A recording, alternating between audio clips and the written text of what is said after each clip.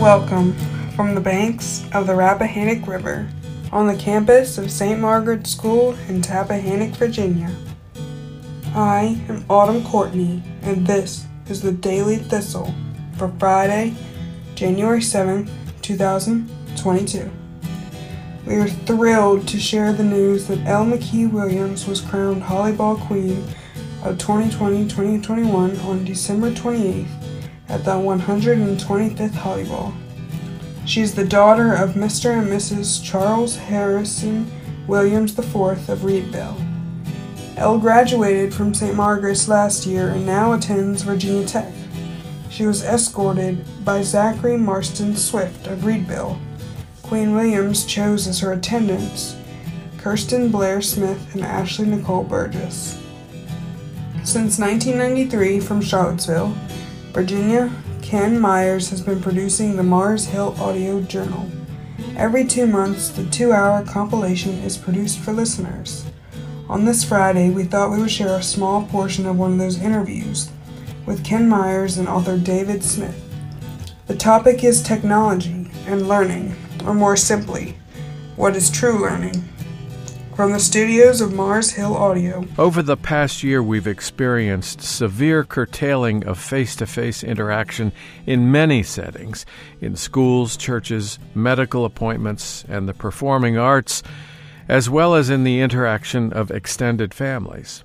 My sense is that most people have come to be more aware of the value of embodied presence, and I hope that as restrictions on being together relax, those lessons will be remembered. My experience with computers is that you cannot make eye contact over a visual channel, no matter how good the transmission is. To look into another person's eyes, I would have to look straight into the camera, but then I would not be able to see the eyes of the other person, since, to do that, I would have to turn from the camera to the student's image on the screen. You can look into the camera or look at the screen, but you can't do both. When I talked with Smith about digital life together, I asked him to comment on our cultural preoccupation with efficiency, which tends to regard time as a problem. He told me that the teachers they talked with were very aware of the importance of conveying to students the value of taking time. There's multiple layers of reinforcement going on here. I mean, we've got a culture that has efficiency as a strong cultural value. That's not a cultural universal, but we are a culture that tends to prefer to get more done, if possible, in the same amount of time, for good and ill.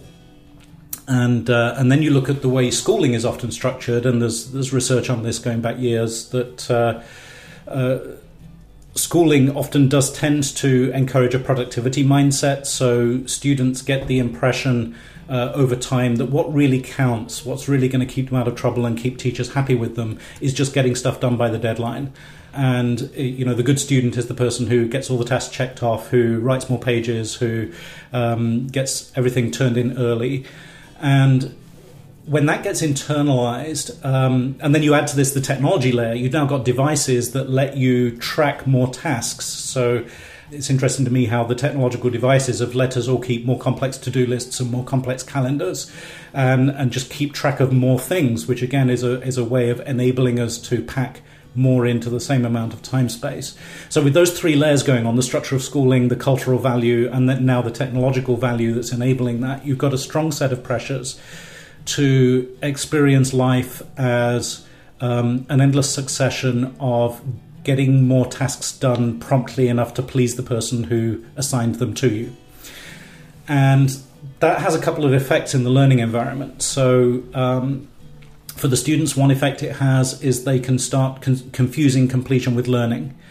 And so, for example, a large percentage of students told us on surveys that they had used the technology to copy answers from online sources into worksheets without understanding what the answer meant. So you use the copy-paste function, you find what looks like the right sentence on Wikipedia, you paste it into the worksheet, you turn the worksheet in, the teacher's happy, you get credit, you get a good grade.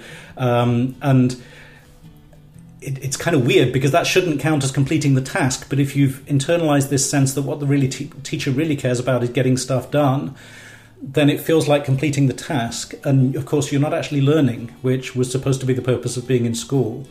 Likewise with reading, if you read and your goal is simply to get the reading done, then you can use the search function in your PDF reader to find the sentence that has the answer to the question on the worksheet in it. And you don't need to read the whole article, you don't need to follow the argument, you don't need to learn to think in more complex ways, you just need to find the answer, and the technology lets you do that quicker and therefore lets you find more answers. But it's short-circuiting other kinds of learning. So there's a malformation that's going on that's about rapid task completion rather than learning to think, learning to contemplate, learning to appreciate, learning to follow arguments, and so on. Visit MarshallAudio.com for more from Ken Myers and his guests. On the river today, the sun will rise at 7:22 a.m. and set at 5:08 p.m. We will see a 7:51 a.m. low tide, followed by a high tide at 1:24 p.m. Low tide returns at 8:16 p.m. and it will be a waxing crescent moon. In weather today, it will be sunny and a few passing clouds, with a high of 34 degrees. Winds will be out of the northwest at 10 to 15 miles per hour.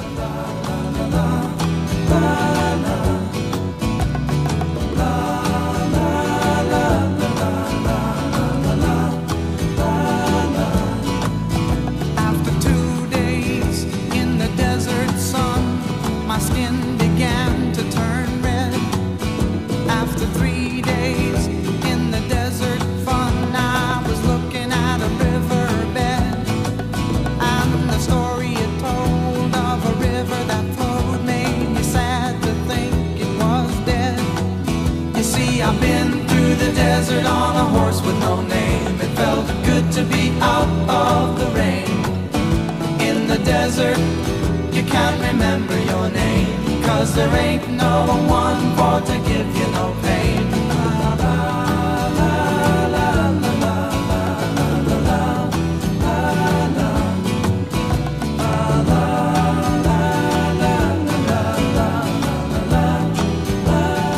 Remember, you're listening to the nation's only independent school news feed from the banks of the Rappahannock River, here from the campus of St. Margaret's School in Tappahannock, Virginia.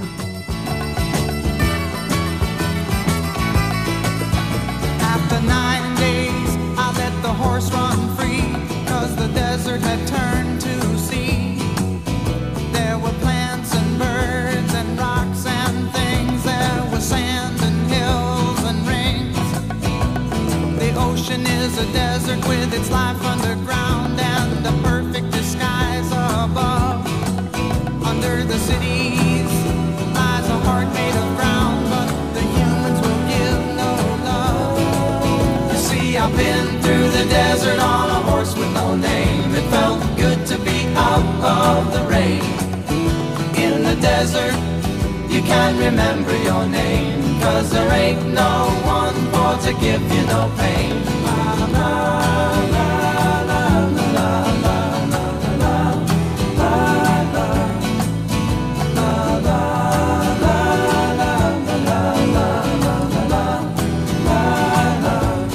I am Autumn Courtney, and this was your Daily Thistle.